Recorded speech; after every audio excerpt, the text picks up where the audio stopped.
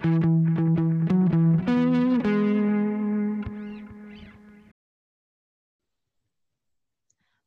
to the 8th chapter in the unofficial Beatrice Williams series. I'm Natalie. I'm Jess. I'm Pam. And I'm Nancy. And we're your hosts of the Novel Expressions Book Club. Today we are discussing Cocoa Beach, which picks up where A Certain Age left off with Virginia Fitzwilliams' story. We're back in the late 1910s to early 1920s. What new historical context comes into play in this story, Mom? Well, in this novel, we move back and forth between 2 years, locations, and events. 1917 in France during World War I, and then 1922 in Florida after Simon's quote-unquote death. We've already given background a lot on these years in previous podcasts, so I'm not going to go back over some of the events that were taking place. But I do want to just mention a few noteworthy additions in this novel that I think are worth mentioning. First of all, I don't know how many of you, as you were reading this, readers, were shocked to find that Evelyn was standing, or actually sitting and standing in the front seat of the car with her mom while the lawyer was driving them through the area of Cocoa Beach. As modern moms, we think, oh my goodness, no car seat. And yet, if we put this into perspective, the average miles per hour that a car traveled at that time was between 15 and 20 miles per hour.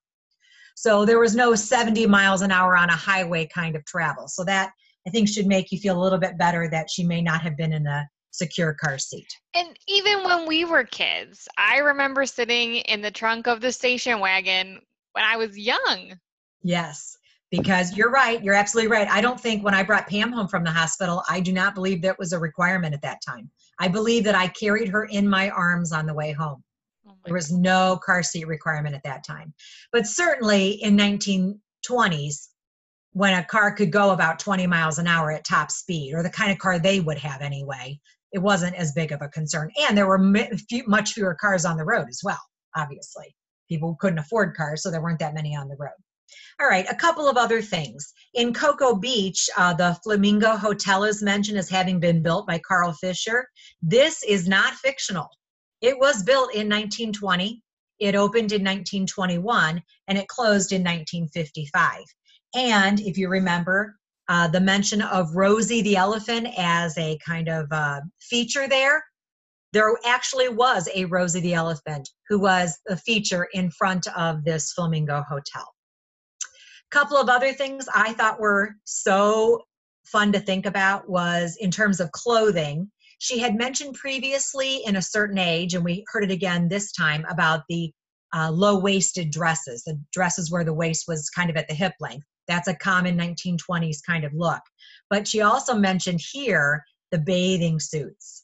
Her bathing costume, it wasn't even called a bathing suit, it was called a bathing costume, that she wore with thick black stockings. Imagine ladies going into water with thick black stockings on. And she was shocked by Clara, whom we now know as Lydia, who was showing 6 inches above her knee. How daring. Shocking. When I think about the bikinis that are on the beaches today, how far we've come. I think the Brits maybe still call it a bathing costume. I feel like I've heard people at work say it, and I'm like, that's weird. Interesting. In 1917, we see that Virginia mentions that her father has an electric Columbia car with a tiller, not a steering wheel. And she calls it a flivver, and a flivver is just a slang word for a cheap car. And I actually looked this car up. It definitely had a tiller instead of a steering wheel, and it was really a kind of a cute car, but it was one of the cheapest cars that you could buy at that time. And then finally, I believe we need to focus on a continuing theme during this time period, and that is what the expectations are for women. Mr. Burnside, the lawyer, does not expect Virginia, a woman, to be able to run her husband's business. He just automatically assumes that she's going to have the men in her life, or men that she hires do it for, because certainly she wouldn't have the intellect to be able to do something like that. Oh, Mr. Burnside, you're in for a rude awakening, sir. All right, what characters do we get to see throughout this story? Okay, so Virginia Fitzwilliam is our protagonist for both time periods. In the earlier years of the book, she's driving an ambulance in France during World War I, which is how she meets Simon. After a secret love affair, they're married, but she leaves him soon after because of the lies she's been told. In the later portion of the book, Virginia is Simon's estranged widow, who has just learned about his death and the Florida businesses and estate that he left to her. Keep in mind that we already know Virginia, Faninal, Fortescue, Fitzwilliam from a certain age, of course. And the first chapter in this book, in the 1922 portion, picks up just days after Virginia and her daughter Evelyn have fled the Pickwick Arms Hotel following Virginia's father's murder trial. Of course, we have Captain Simon Fitzwilliam, a surgeon with the British Army who hails from a once prominent British family. Upon meeting Virginia, he is quite taken with her and spends the next several years trying to prove that he loves her and just wants to be with her, even after they are married. Samuel is Simon's twin, who has always felt inferior to Simon. Because of that, he fell prey to the first woman who paid attention to him, and she is indeed a predator. A few months into the war, Samuel is captured and spends time in a German prison camp. He later escapes, and that's when he becomes a problem for Simon and Virginia. Lydia, who we first know as Clara, Samuel's fiance, then Simon's wife, presumed dead at one point. And by the time we actually meet her, she is pretending to be Simon and Samuel's sister, Clara, and we believe that for most of the book. Why would she do that? Money, of course. Agent Marshall, yep, we know him too. In this book, Agent Oliver Anson Marshall is working a bootlegging case in Florida and has convinced Simon to help him. Miss Portia Bertram is the housekeeper at Maitland Plantation. She adores Simon and spent time helping him restore the house for Virginia. We eventually learn that she is Lydia's and Clara's half-sister. All three have different mothers, but were fathered by Mr. Gibbs, a friend of Simon and Samuel's father. Clara, the real Clara, Simon and Samuel's younger half-sister, who arrives in Cocoa just in time to help rescue Simon and Virginia from Lydia's attempt to kill them.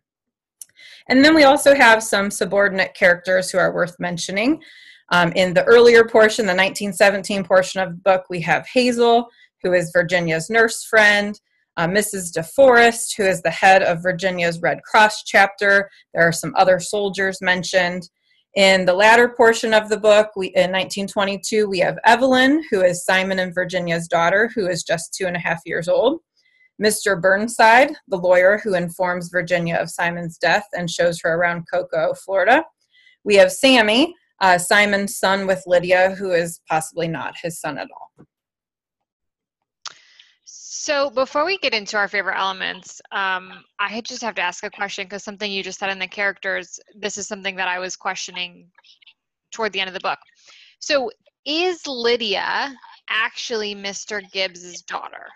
Or are just Clara and Portia his biological daughters? It sounded to me, and tell me if I'm wrong about this, it sounded to me like there was perhaps a swap of spouses between Simon's father and Mr. Gibbs. And so each of them fathered the opposite wife's child. Now, did I misunderstand that, or was that what happened? I didn't get that out of it, because that would mean that Lydia is blood related to Simon and Oh, that's Samuel. true. I don't think so. There were things toward the end of the novel that talked about that they were rightful heirs to get, like, that they would have to share the estate from the Gibbs family, but that Lydia didn't want to share it. It was like she knew, but the other girls didn't know. That Portia didn't know, Clara didn't know. So she was actually Mr. Gibbs' daughter. I believe so. In addition, there was Clara. Yeah. who was his daughter, and then Portia.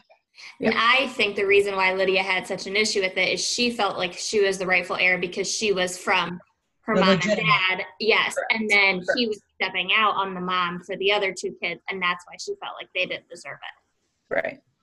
But weren't the Fitzwilliams also fooling around? Well, that's where Clara came from, Mr. Gibbs and Mrs. Fitzwilliam. Yeah. Yeah. Okay.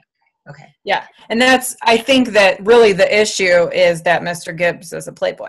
Yeah. I mean, obviously the women had a part in it, but he was married and not satisfied in his marriage, or, didn't think it was important, because he's got three. I mean, Clara and Lydia are like days apart. Right. And I'm not sure where Portia fits in there age-wise, but Yeah. Okay. they're three young women not that far apart in age with the same father. Mm-hmm. Interesting, though, that Lydia would have a big problem with that, being the legitimate versus the not legitimate or whatever, because her own son, who Right. she gives birth to, there's question about his father. Right.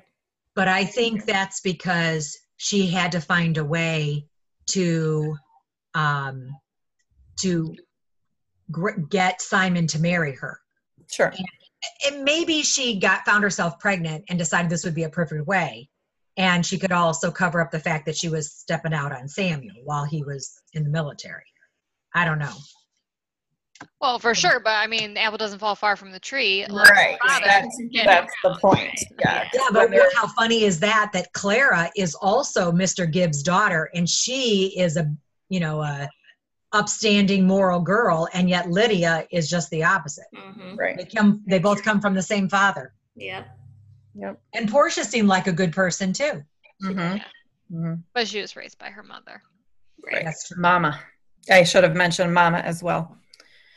We don't meet her, but we hear about her. Mm-hmm. Yes. All right. Sorry for that quick detour.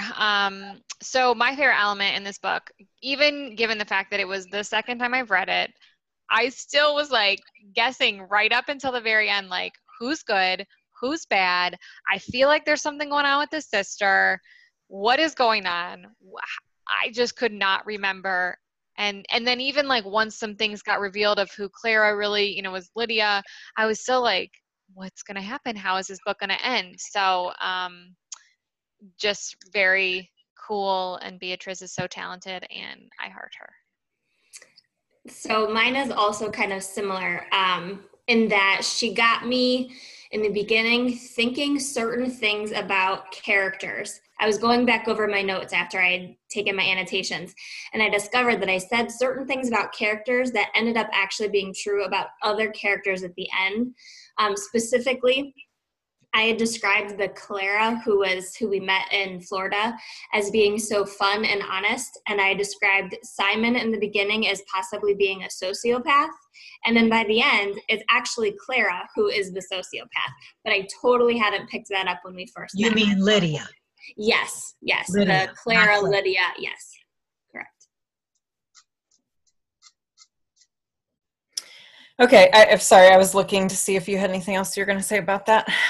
So I also liked exactly what both of you are mentioning, but I wanted to go a different route too, because I really liked getting to know Virginia.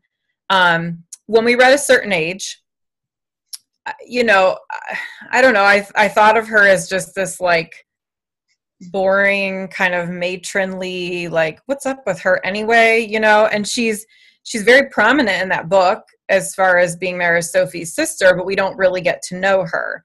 So I remember the first time reading this, and then again this time reading it, like, ooh, yeah, we get to know Virginia. This is cool.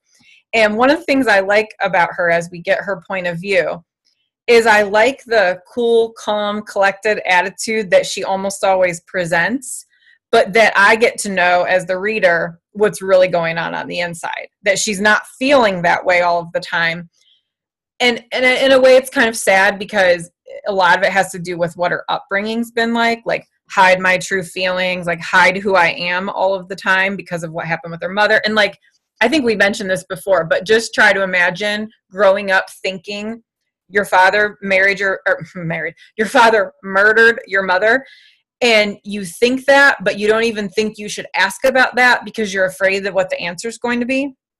So anyway, she has this whole, childhood of secrets, but then into adulthood, obviously there are still a lot of secrets, but it almost gives her the advantage of she can kind of keep it together on the outside for a lot of the time while she's maybe a mess on the inside. But that was just a fun thing for me as we were reading, just to kind of get that perspective from her. I will say, when we read A Certain Age, I remember we said, like, we didn't really like Sophie. Like, she was just kind of like, meh. And I didn't love Virginia in that book either, but I will say, after reading this book, I love Virginia so much more than I did Sophie, for sure. Yep. Well, for me, the thing that is what I thought was good about this book was the fact that nothing was as it seemed. I suspected everybody. Actually, the only person I didn't suspect of having, terrible motives was Virginia herself. I suspected Samuel. I suspected Simon. I suspected Clara Lydia. I suspected Mr. Burnside, or whatever his name was. I suspected Portia even at one point. I thought, is Portia trying to kill her? I suspected everybody. So it really made me feel like I was constantly uncomfortable with what was going on and trying to figure it out. And that's fun for you because you always love a good mystery. I do. I will say, not that I suspected that Virginia was up to no good, but I thought that Virginia knew and was trying to play like she didn't know at certain points, and then come to find out like she actually really just didn't know. Right. Yeah. But there were times where she did play. Yeah, that's true. That's true. That is true. And I was like, yeah, girl. Right. Cool. All right, let's get into our other noteworthy discussion topics. So just as I said in our last episode, I'm going to keep bringing this up as long as Beatrice keeps up with it, but our pattern continues. In this book, we are looking at 2 close time periods following the same group of characters, fundamentally the same group of characters, in contrast to our last book where we were looking at 2 different time periods, 2 different character sets. So it continues. We will see what happens in our next book.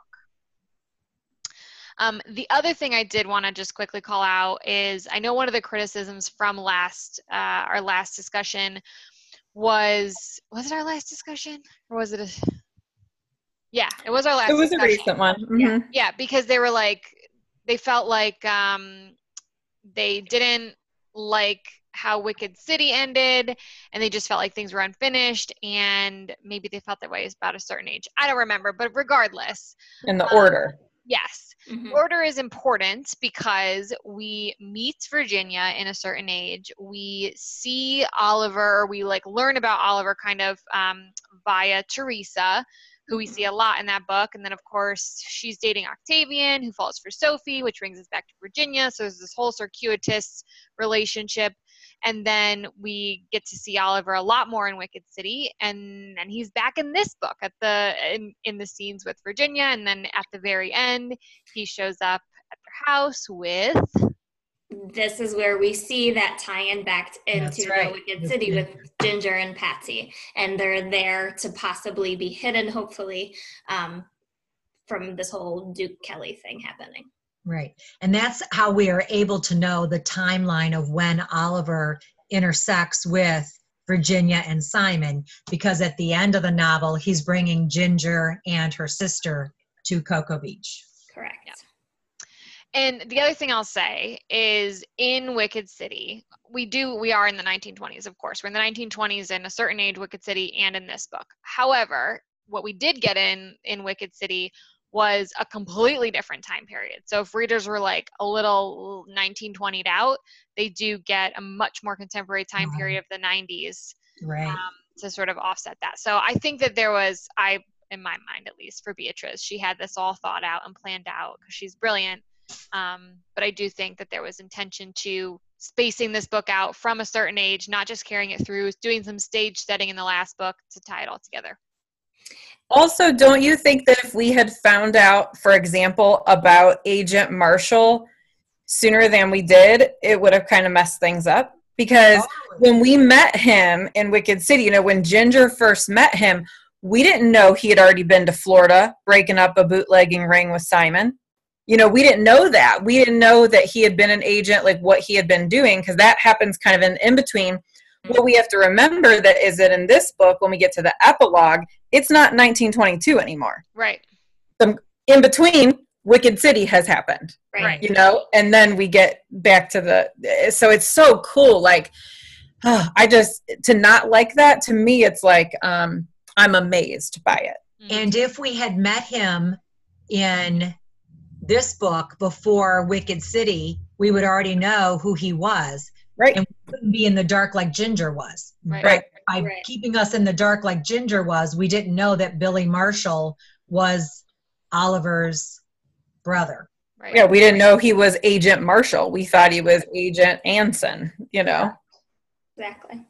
I did have a question that was brought up during my reading, and this might just be because I don't remember it from a certain age, but Virginia mentions at one point that when her mom was murdered, that she was pregnant when she was murdered, and that it would have ended up being a baby boy, so she would have had a baby brother. And I don't remember that. So do you girls know was that mentioned to us in a certain age? I think so. I think I remember hearing about it during the trial. Yeah, it was some came out. information we got from Sophie, like learning that, I would have had this younger sibling, because I think that would be especially sad for the younger, you know, like, I'm not the youngest, or I wouldn't have been the youngest, you know. But also we learn in this one that was a sad thing for Virginia, almost like just as sad as the fact that she lost her mother. Right. I also did go back and look, and we do hear about it as well when Octavian is telling Sophie the story of the family that lived in the house that he takes her to. Right. She's not even knowing, like, that's her family. He says that the mother was 7 months gone with another baby, and it would have been a baby boy, which is something he had heard from the neighbor boy. So we like inadvertently learn about it that way, and then once the pieces come together, we realize it was her mom. So that might be it. It might not have been during the trial, what you're saying. It might have been there too. Yeah. I didn't Okay. that part, but. Gotcha. We heard it somewhere, right? Yep. Yes. So the one thing that I want to bring up, and I think it's basically like the driving force behind the central female characters in this book, was a quote that Samuel had said to Mr. Burnside towards the beginning of the book. And actually, Mom had brought this up about how Mr. Burnside thought that Virginia couldn't possibly run the business because she was a woman. So in response, Samuel had said to him, Mr. Burnside, I'm surprised a man your age doesn't know better by now than to put those words together. Just a woman. Women rule the earth, don't you know? A man doesn't do a single thing that isn't somehow inspired by a woman's will. Sometimes all it takes is her mere existence. And I thought, how appropriate for him to say this when we have our two characters, Virginia and then Lydia Clara, whose men want to do anything in their power to make those two women happy. I just thought it was a perfect quote, and I kind of feel like in real life, it's actually a little bit true. It should be true if it's not always. Well, and certainly Samuel, because I remember when I first read that, I remember thinking, does Samuel really think that, or is he just trying to look good in front of her?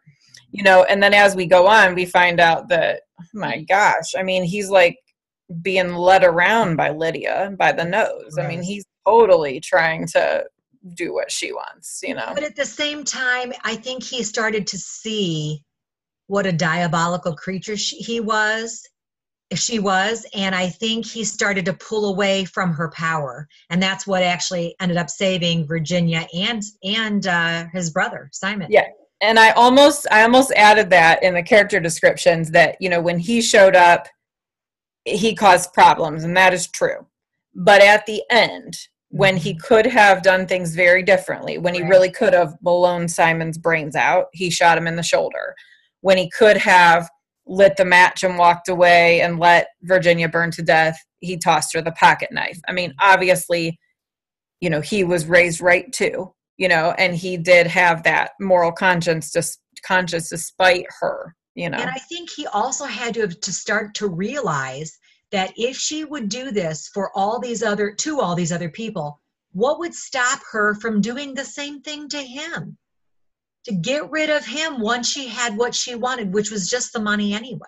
Mm. She wouldn't need him anymore. Yeah. That's a good point. Yep. Yeah, she was crazy, Mhm. like through and through. I will say on the opposite end of the spectrum, you have Virginia, who has so many different sides to her. And Pammy, kind of what you were saying in the your favorite element, like I love that we see so many different sides of Virginia, that she's defiant, that she's questioning. Sometimes she's way too trusting and like she'll believe Samuel when she has no real reason to trust him. And then other times she's like just incredibly naive about, the whole Clara thing, like, oh, you're my sister-in-law? Come on in, move in with me, no problem. And it just was really cool to see that, she could go through all these different sides of her, but at her core, I think she was a really strong person. She just got lost a little bit sometimes. And I feel like she was very human, like I could relate to her. Mm-hmm. Because while I've never obviously been through like all that she went through, which is a crazy amount of stuff in a 5-year period, like just being at the war is one, in the war involved is one thing, but just that like you do that, you can be a really strong person and still screw up and trust somebody you shouldn't, or let yourself be drugged for a while and start to realize that's what's happening and still have trouble pulling yourself out of that. I mean, like, that's very human. That's very like, okay, she's not a superhero. She's a real person, And the problem is that once she started to realize it, she was so addicted to Right. she was too far gone to do it herself, really. Yeah. Well, one of the things that I thought was shocking was when Lydia talked about marriage, and she said this. She said, marriage is a form of prostitution. I believe she was talking to Virginia. It's all just trade. His money and you, whatever it is, you're inclined to give him. And I think, was that a result of watching her father and her parents' marriage and thinking that that's what marriage was like? It was a form of prostitution, that her mother kept her silence about her husband being a philanderer because she got the status or the social whatever. I mean, that was just, and if you think about Lydia's character, if that's what she really believed, you understand why she was such a bad person. If she had such a cynical view of marriage. She's like the Budgie Byrne of this book. Yes. Mm-hmm. Yes. But way worse. And this kind of makes me go back to what, like when I was thinking that Simon was a sociopath in the beginning, and then by the end, I feel like she actually has those kinds of tendencies. Mm-hmm. And I don't know why that is. And maybe they did stem from her feelings about her parents' marriage, but she really just didn't care about anyone but herself at all. Yeah, she didn't. I don't think she had any redeeming character traits. Whereas I thought Budgie, I could feel for Budgie because of what her dad did to her. Right. But very true. I remember thinking at one point, well, at least Lydia is being good to Evelyn. Yeah. And then we learn in the epilogue that when Simon and Clara came upon her, she was slapping Evelyn for crying mama while her mama's in the fire. Mm-hmm. Right. Gone. Any thought of her having any redeeming quality, gone. She was just doing that to get her to trust her. To go to sleep so easily. She had made that comment a little bit ago, like, oh, she's so good. She just goes right to sleep easily. Well, is it because you're knocking her out? Right. Yeah, I mean, the whole Clara-Lydia situation, just bananas for so many reasons. But the fact that, like, Virginia had met Clara, and yet Lydia could still show up and say she's Clara. And this, for me, like, was reminiscent of The Secret Life of Violet Grant, where, Lionel becomes Henry Mortimer and just, like, changes his identity, and it's, like, all good. And it kind of feels like this is the case here too. Luckily, there was no one in America who really knew her outside of Samuel, and of course he was in on the game. But just that she could come over and be like, I'm Clara, I'm his sister. And it's just so strange. But if you think about it, when she went to meet the family, the parents were sick. She was there for what, an hour maybe? And then Simon put her in that cottage, and then she had no more contact. So she had such a brief amount of contact with Clara anyway in the first place, that it would be so easy for Lydia to have taken her persona. And they were half sisters after all. That's So true. they did True. share probably some character traits, physical traits, certainly not personality. Yeah. No. Yeah, very true. Also, and this is very connected to what we've been living through, she was wearing a mask.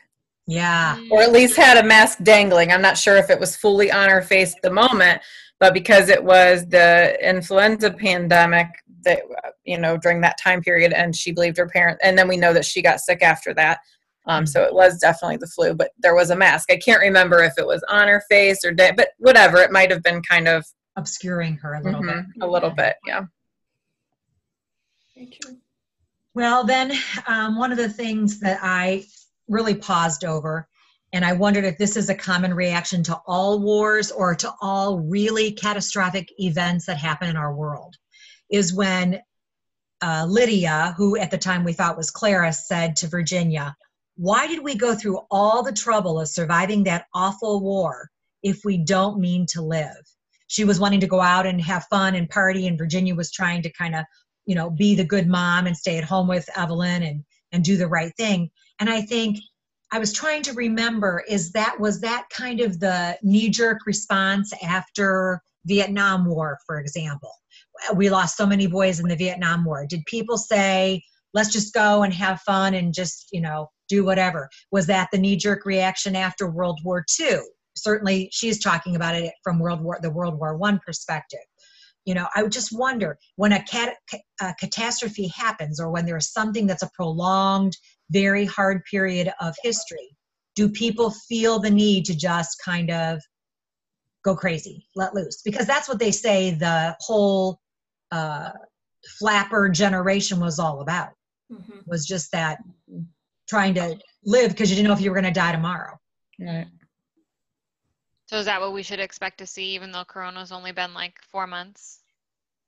People just go out and go crazy. Well, I think we Some saw that in the people. last week or so. Yeah. Some people will do that. That's true.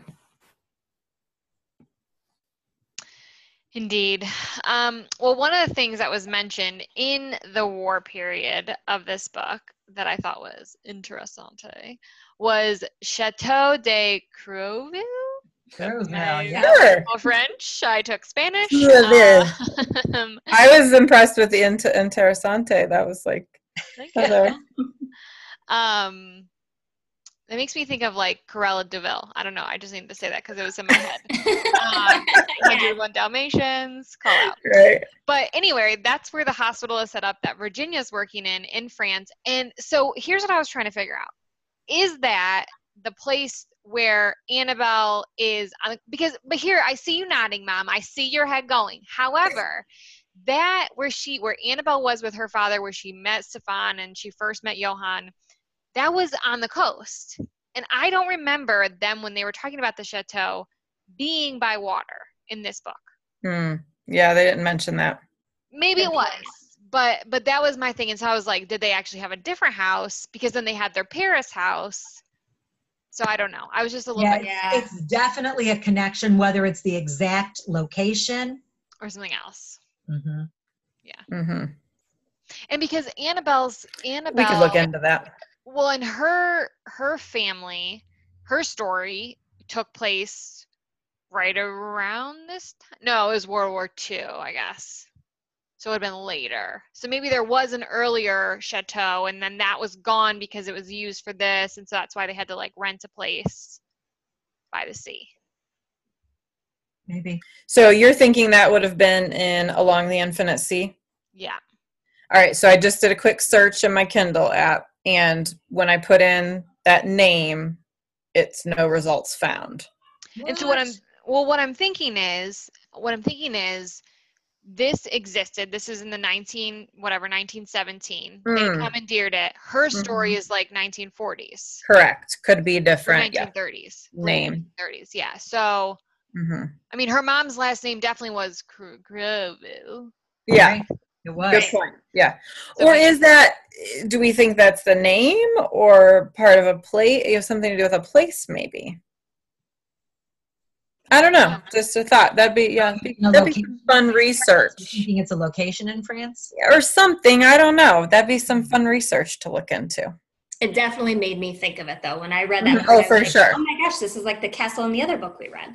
Yeah. But I think it was a connection. Yeah. One of the things I want to make sure and bring up is we often talk about the, character development, and we talk about the characters, a lot of the female characters, our protagonists often, But a couple of things that I noticed. First of all, the letters from Simon that we find out were not actually ever mailed to Virginia along the way. So cool, first of all, that he knew that he shouldn't send them. But I loved reading them because it really developed Simon's character. Right. We really got to know him through those letters, and I thought it was a very cool way to do that, and just to see him built.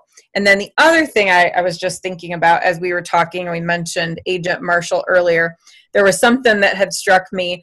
So, when you meet a character in a different book, and you kind of see, how Ginger perceived him and how he was described in Wicked City. And then there was this part in this book where when Virginia was talking to him, just this conversation that it was like, yes, it's so Agent Marshall. And I don't know why I'm surprised, because of course Beatriz would maintain that characterization throughout and make him the same way. But I just love that she's so good about it, that she doesn't slip up. So there's this part where Agent Marshall's questioning Virginia about something, about whether or not Simon really burned in the fire. And she says, Virginia's talking to us, if I'm expecting some sort of reaction, shock or dismay or anything at all, I suppose you could say I'm disappointed. That damn dark eye doesn't even blink. I think the crease around the corner of his mouth tightens a bit, like somebody would wound the string another notch, but that's all. Well, that's strange, he says. What makes you think that?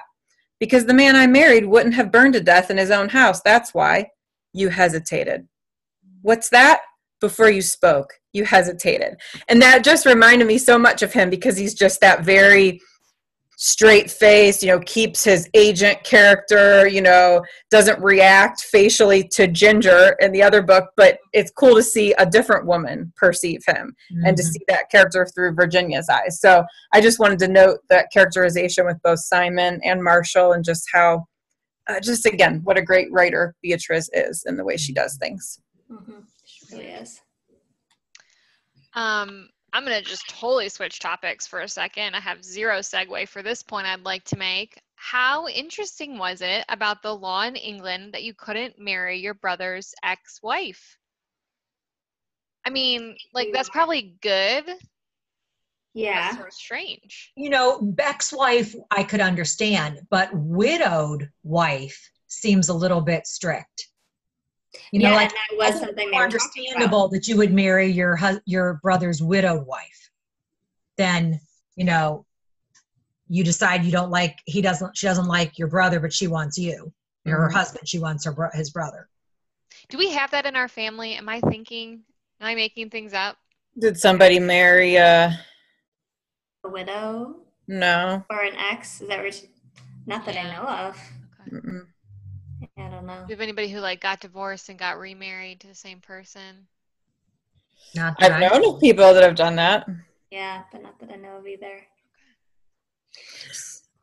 Oh, I feel like I remember some old movie I saw or something.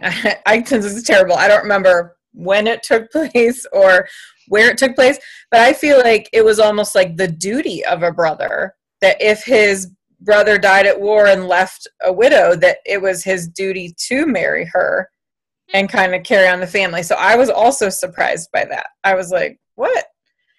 And again, I could kind of see it more with the divorce thing, but widowed would seem like fair game, I guess I could say.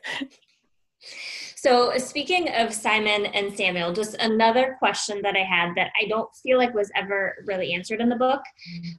When Virginia was attacked on the beach, she assumed, or she thought it was Simon. And at the time I thought it was Simon too, but then later on when I discovered Simon wasn't a bad guy, then I thought, was it maybe Samuel because he and Samuel look alike? So was that ever actually answered, or if not, what is your speculation? I do not believe it was ever actually answered. Correct. So who do you think it was? Well, so I could be persuaded either way, right? She mentions how Simon and Samuel have the same eyes, I think. Mhm. Yes. Even though they look different otherwise, they have the same eyes. However, if you read the author's note, Beatrice talks about how what her author calls goody and baddie. She was like, I don't know. She said at the from starting the book, she didn't know if Simon was going to be a goody or a baddie. And so I wonder if perhaps as she was writing, she wrote that scene not knowing if Simon was going to end up redeeming himself. And so it actually was Simon, or if it truly was Samuel because they were trying to like get her out of the way kind of thing. But they needed her. So, but then she gets, prescribed opium, which we definitely have to talk about. And so maybe that was like a way to get her to get drugs that she thought she needed, but then actually it was opium. So I could really go either way. Hey, can we go back to the you can't marry your brother's what widow? I just looked it up. And in England, the Deceased Brothers Widows Marriage Act of 1921 was passed that allowed, it wasn't until 1921 that men were allowed to marry their brother's widow. So think about when this was. This was 1917 to 1919 in France or in England. And so, yeah, it really was a law. I actually do feel like I remember them mentioning that in the book. Now that you're saying that. Mhm. Yeah, like that there was going to be something passed. Yeah, there was a law that was in the Yeah. work. Yep. And that makes sense with the war. Passed. Yeah, it makes Now, sense with the war because... Interestingly, a woman could, a deceased wife's sister could, like if a guy was married and his wife died, he could marry her sister. That was allowed in 1907. But a man could not marry his brother's widow until 1921. That's so weird. Yeah. Okay, I'm sorry. I just looked it up, so I had to throw that in. So what? Here's my thought, going back to Simon or Samuel on the beach. I'm still not sure either, but I almost just feel like she was kind of in the wrong place at the wrong time. That's what I think too. And got kind of in the middle of something that she wasn't supposed to get in the middle of. And so I'm not sure that either one of them was like trying to kill her, obviously, because Simon wouldn't want to kill her. And like you said, Natalie, Samuel needs her. Mm-hmm. It's hard though. I don't want to believe it's Simon, put it that way. I prefer to think it's Samuel. Agreed, me too. I don't think it was either one of them. I think it was the rum runners. She was and in she their just way. assumed it was Simon because she thought Simon was a bad guy. Maybe. I suppose it's possible that it was the rum runners and Simon was with them and she saw him, because that's the problem. She saw somebody, you know. True. So I don't know. Good point. We'll have to ask Beatrice next time we see her. Yep, that sounds good. Hey, Hopefully she remember in comes. Cocoa Beach, who strikes Virginia? But as a result of that beating, Virginia gets prescribed opium, thinking it's aspirin, and that's crazy for lots of reasons that a doctor would prescribe her opium, number one. But just during the opium portions of the book, and like the and the fire scene too, but I just want to focus on the opium actually. It makes me think of The Yellow Wallpaper, one of my all-time favorite short stories, and it's just so cool how like Virginia, her voice changes to demonstrate the effect that opium is having on her. I just want to tell you that I wrote the exact notation or annotation in my notes as I was reading this book. When I got to that part where I discovered that's what was happening and she was writing like that, I was like, oh my gosh, this is The Yellow Wallpaper, which also is one of my favorite all-time short stories. But it also made me think, because I remember when we were rereading The Wicked City and we were reading about the mom, I was like, wait, is this the book where the woman is getting drugged and she doesn't realize? And so I'm wondering, do you think maybe that's why, I know this is not the same book, but maybe that's why she was always so weak, is that he was slipping her something to keep her kind of on the down and out? Sedated. Yeah. No, I think she had tuberculosis. Okay. Ginger's, you're talking about Ginger's mom? Correct. Yes. Ginger's mom had tuberculosis. Okay. That's what she died from, consumption, right? Yes. Isn't that what she died from? I don't know if you forgot, but Mom's a doctor. Yeah, did you forget? That is true. Did you forget? A doctor who cannot look at anyone's boo-boos. Can we just say Right. Or scars, even scars. Right. Right. Listen, Jess, I looked at her medical records. Okay, and you know it's She read her Yeah, she had, I was pretty sure she had consumption, which is tuberculosis. Okay, well, I don't have quite the degree that Mom has in medicine, but I still think it's quite possible she was being drugged But on top of the tuberculosis. I mean, Luke actually loved her. well, I don't think so. maybe he thought he was making her comfortable. Yeah. Yeah, that's true. Like, I just feel like she was physically weak, but for all those years, I don't know. And this is a theme we see in a lot of her books where the man is taking advantage medically of the woman, whether it's Right. putting her in That's true. an insane asylum or, whatever Right. else. Right. What they do. Yeah. It's awful. Yeah, you just made me think of Tiny. Yeah, Right. exactly. So I was thinking about with Virginia as she was going through and she kept talking about her father and the way she felt about him and the fact that he had murdered her mother. And then at the very end, she finds out from Lydia and Samuel that her dad hadn't actually done it. And just another speculation, I was wondering if you thought that if maybe she knew about that earlier, she wouldn't have been so skeptical of Simon and maybe would have kind of understood his viewpoint better or something like that. Do you think it would have gone the same way?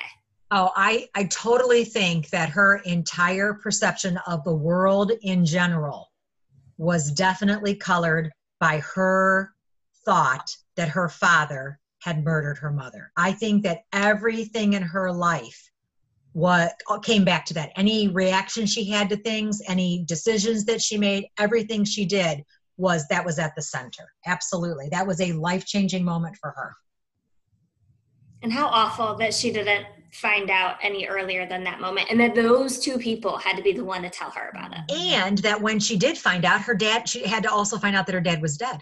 Mm-hmm. Right. Here finally she can no longer feel that fear of him, that he was the one who killed her mom, and yet she can't, there's no reconciliation, there's no going back to him, there's nothing because he's already gone. Horrible. Right.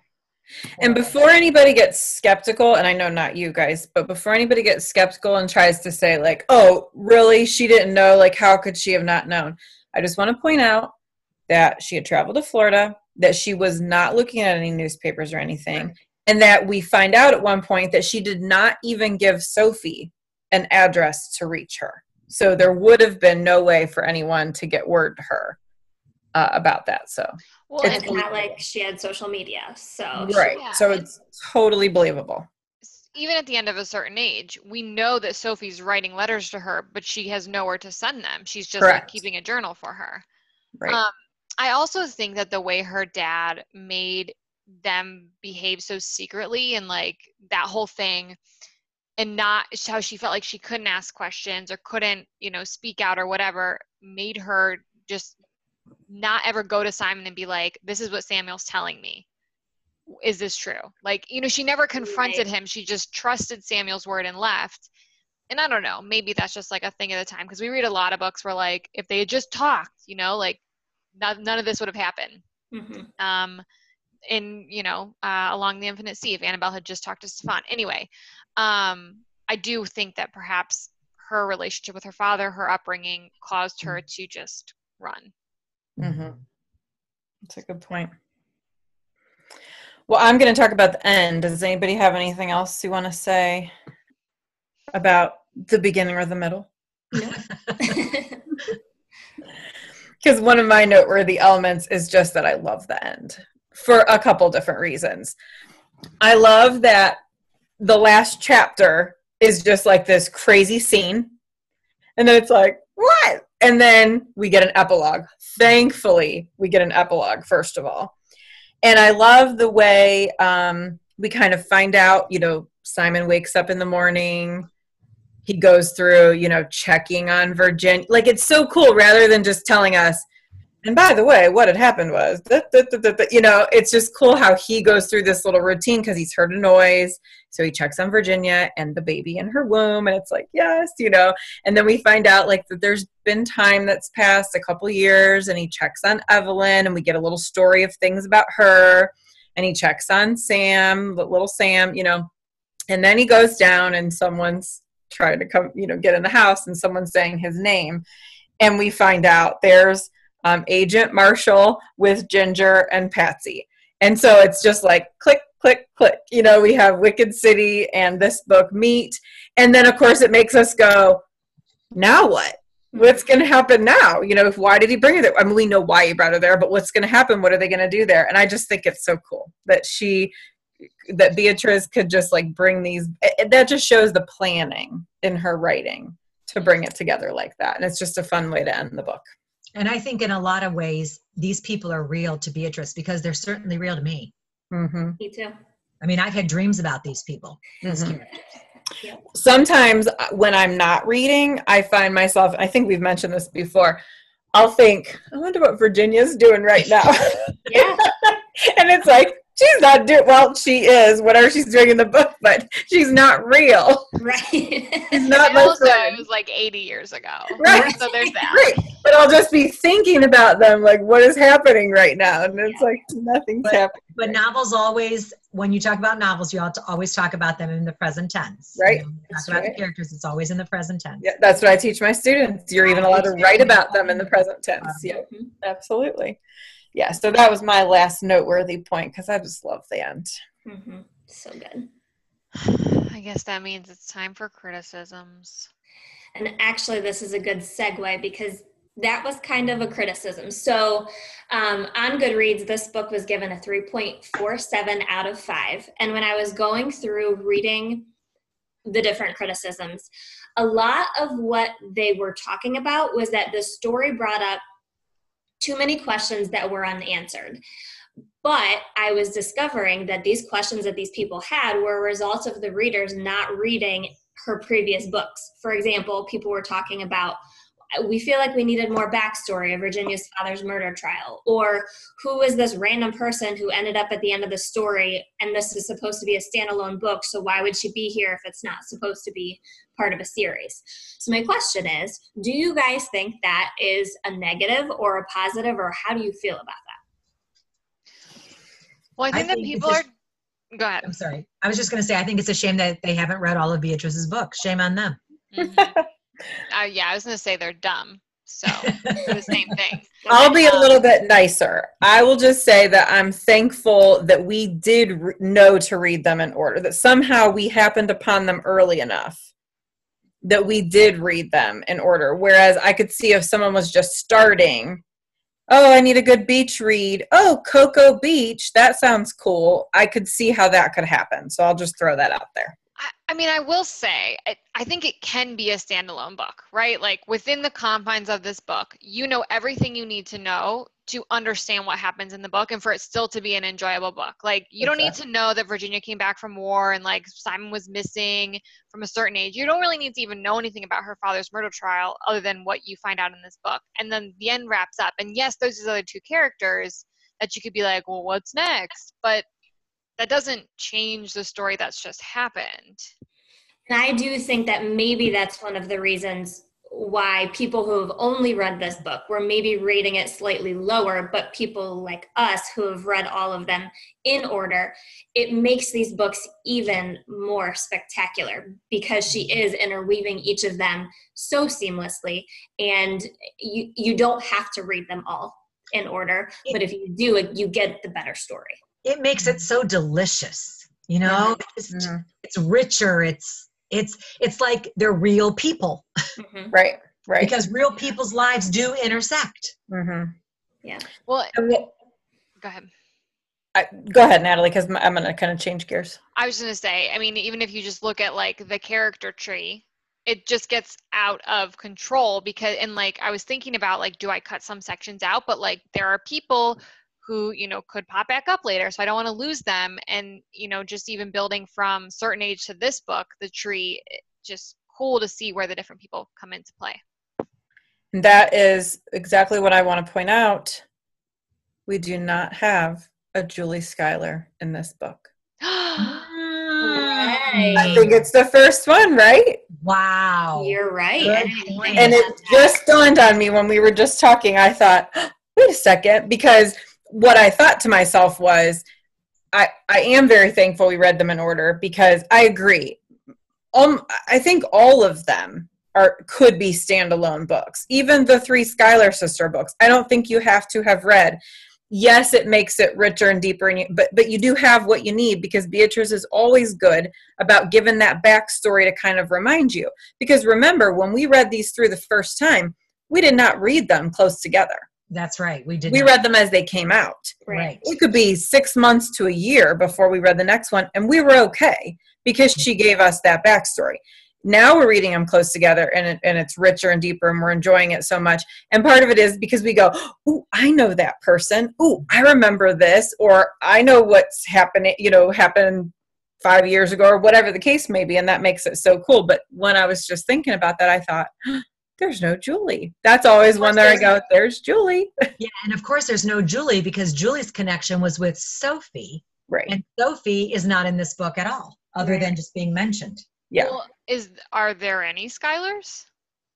Mm-mm.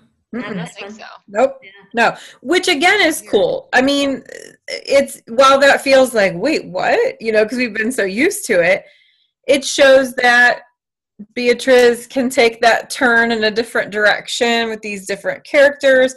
I also love that we go a different place. Yes. Yeah. That we go to Florida. Yeah, we're not in New York. I think Right. Beatrice, when she wrote A Certain Age, thought, you know what? I'd like to learn more about Virginia. She's, she's a minor character. She's Sophie's sister, so she's important, but she doesn't really do a whole lot, and she kind of disappears. We need to explore what happened to her and what's going on with this mysterious husband, not husband. Who is this guy? Because throughout that book, I thought, where is that lame husband of hers? Right. What is he doing? So it's easy to think of him as being a bad guy, because we felt like she had been, abandoned by him right in that book.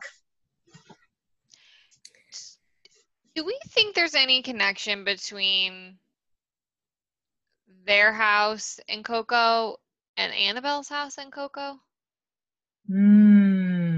Good Annabelle, question. she bought her house in It was after the war. Would you say? Was it after the war was done, or was it 42, 43? I felt like it was after, but maybe it was 42 or 43. Yeah, I'm not sure. But regardless, so it would have been some, 20 odd years later from when she and Simon are living there with their children. Right. And I remember her saying they bought it really cheap, but I don't remember why. And maybe it's not. Maybe I'm just trying to make more connections where there are none, but it just occurred to me. But wouldn't that be cool if it was? Super cool. Cool connection, though. Again, in the author's note at the end, we find out from Beatrice that while she was writing, she learned that the Maitland plantation actually was a real place. Yes, it was. And she found out because of a postcard from, I can't remember if it was Carol or somebody, Domerich. Yeah. And then she puts in parentheses, those of you who have read my other books recognize the last name. So I thought that was kind of neat that even if there is no intersection, she did use that Domerich name in a character in Florida, so that was neat. And didn't she mention that last name was somebody related to her husband? I think it was her. They're going through her mother-in-law's stuff, I thought. That's what the postcard was. So I think it's a friend or something. Oh, okay. I thought it was related to her. It could be, but it could be a family member. All right. So other than that, I only had 2 criticisms that really kept coming across, but I feel like we've already addressed the first one. People were saying that they didn't warm to the characters and they didn't really like Virginia because they felt like she became weak around Simon and those types of things. But I kind of feel like we've already talked about Virginia and why she was the way she was. Is there anything else you want to add to that, or we all okay? I will say that she is not Ginger is probably one of my favorite characters of all time. Wait. She would never measure up to how I feel about Ginger. I don't know that I didn't like her or that I really loved her. I mean, she was in a bad position and I felt for her. But, so I guess I would agree she wasn't my favorite character, but so what? But like literally everyone in her life was lying to her. I know. And so that's what I'm saying. I felt for her because I knew, and then she was drugged half the time. Right. So also, even if she hadn't been lied to, the idea about, you said something about her being weak with Simon. Yeah. They didn't like how she all of a sudden fell in love so quickly. And No, why do they say so quickly? It didn't happen so quickly. I just feel like people are rushing what's happening in the story. But what I was going to say about that is anybody who's ever been in love before, or even thought you were in love with someone and find out that it was, or even just if they, were, I don't know, looking for fun, looking for a relationship, whatever, particularly in an emotional time like the war, I think it would be easy to be kind of weak with that to kind of let that person persuade you, let that person, and I really do feel like she did fall in love with him. I think that's why even when she left him and didn't like him so much later, she still kept going back to, but he's my husband and he's the father of my child. And, but I just don't see like the weakness part, because I feel like we all maybe get a little bit, caught up. Yeah. Caught up. And like we say things and do things sometimes in that love kind of atmosphere. And especially so because of, again, her upbringing. She's there during the war. She is innocent. This older man is paying a lot of attention to her, making her feel alive. All of those things to me play into that. I would also like to know how long it takes those readers who made that criticism. How long did it take them to fall in love with someone? Did it take them years? Did it take them months? I don't know. Yeah, that's a good point. Plus, she was young. She was she was young. Right. And had never had experience with Right. men before because her dad kept her basically under lock and key. Right. And her dad was not a very good role model of a guy to be around anyway. Right. So it would be hard. Okay, so they're wrong. Yeah. Bottom line, they're wrong. Move on. All right. And So she's not weak also. Just want to say that one more time. all right, so our final criticism, and now this comes from some people who have read other Beatrice books and are okay with the jumping back and forth between time periods. They said that they felt like a lot of this backstory was told in flashback with the years being pretty close to each other, and they felt like that lent to some confusion on their part because it wasn't two totally separate time periods. It was the same person close together. 2 different locations. War, not war. I don't know. That seems pretty straightforward. Right. Also, I will tell you that there was one part of the book when I started reading it, I thought, what? And then I went, oh, wait, we just jumped back to a different time period. But that happened one time to me during the entire book. It did not happen constantly. It just happened one time. I was just going to say also there are like dates at the beginning of the chapters and on the letters and whatnot. But what you just said, Mom, haven't you guys done that before in other books? Absolutely. You're like going, you're caught up and you're like, wait, he said that now? Oh no, we're finding out what happened before. Right. And even in a book that is all in one time period and might have some flashbacks that can happen, let alone this complex plot that is cooler than most plots you read. Right. And I think it also lends itself to the idea that you don't really know until the very end who ends up being the good guy and the bad guy. And so when you're kind of getting the story from all different angles and different time periods, it gives you that sense of not really knowing. And having to be a detective yourself. Right. And try to figure it out, which is what's so cool about it. Mm-hmm. Agreed. You're an active participant. You're not just passively reading this book. You're trying to figure out who is the bad guy? Who is the bad guy? Who's lying? Who's telling the truth? What's going on? Mm-hmm. So ironically, not something that someone refers to as a beach read, despite being Right. called Cocoa Beach. Right. Yes. Well, so here's what else. Yes, because for me, yes, this is a beach read. But I guess maybe some people want fluff. Yeah. Right. I love that this is a substantial plot with excellent characterization, a love story, a mystery, historical fiction. Like, I learn things while I'm reading it. This to me is a great beach read, but it's certainly not fluff. Mm-hmm. Right. I just have to tell you guys, one of our listeners has let me know that anytime I describe Beatrice Williams as a historical fiction writer, she gets really upset because she says that sounds incredibly boring to her. So when you said historical fiction, it made me laugh. It is historical fiction, and I keep absolutely. But she says, but it's nothing. It's definitely not boring. Definitely not boring about it. And her thing is, for her, she doesn't even pay attention to that part. She cares about the characters, and that's what Beatrice is excellent at. Of course, is characters and story. But I will tell you, when she drops names like the Flamingo Hotel and Rosie the Elephant in this novel, and all the other ones she's done in previous novels, I think to myself, are those real? And so I stop and I look them up because I want to see, are they real? And so I'm always so delighted when I find out, yes, this opened in this time period and it closed here. Rosie the Elephant was an attraction at this hotel. Absolutely, it happened this way. Carl Fisher that Lydia talks about at the beginning of the story was a real human being. Yep. And I just love that.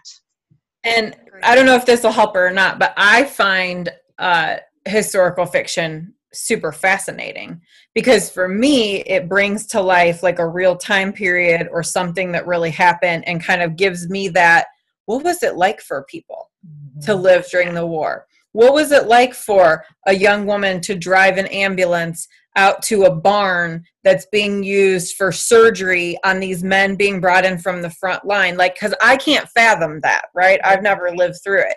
So to read it and to get to be there, and then what Mom just pointed out, that research, like, that's why I think it's so good, because it just shows that I don't know this stuff. Like, I couldn't sit down and try to write this on my own, So I get it, because I guess, historical fiction could sound like boring, like kind of like nonfiction. But for me, it's like a very, I prefer. I agree. I'm the same way. But for me, I just think it's so cool because we get that fun story that she created within the context of real backdrop. Which I love. Me too. I agree. I enjoy it, but I don't know if Beatrice would call it that or not. Do we know? We'll have to ask her that too. Add it to the list. Is she coming this summer? We haven't heard anything. They're just doing remote ones right now. So okay. The COVID. Libraries aren't fully open yet. All right. We need her to get on the podcast with us. Yes. We didn't invite her. Well, I think that brings us to the end of our discussion. So it was lovely chatting Cocoa Beach with you ladies. Jess, where can they find us and what's up next? All right, listeners, you need to check us out on our website, which is novelexpressionsbookclub.com. And you can now also find us on Instagram at Novel Expressions Book Club.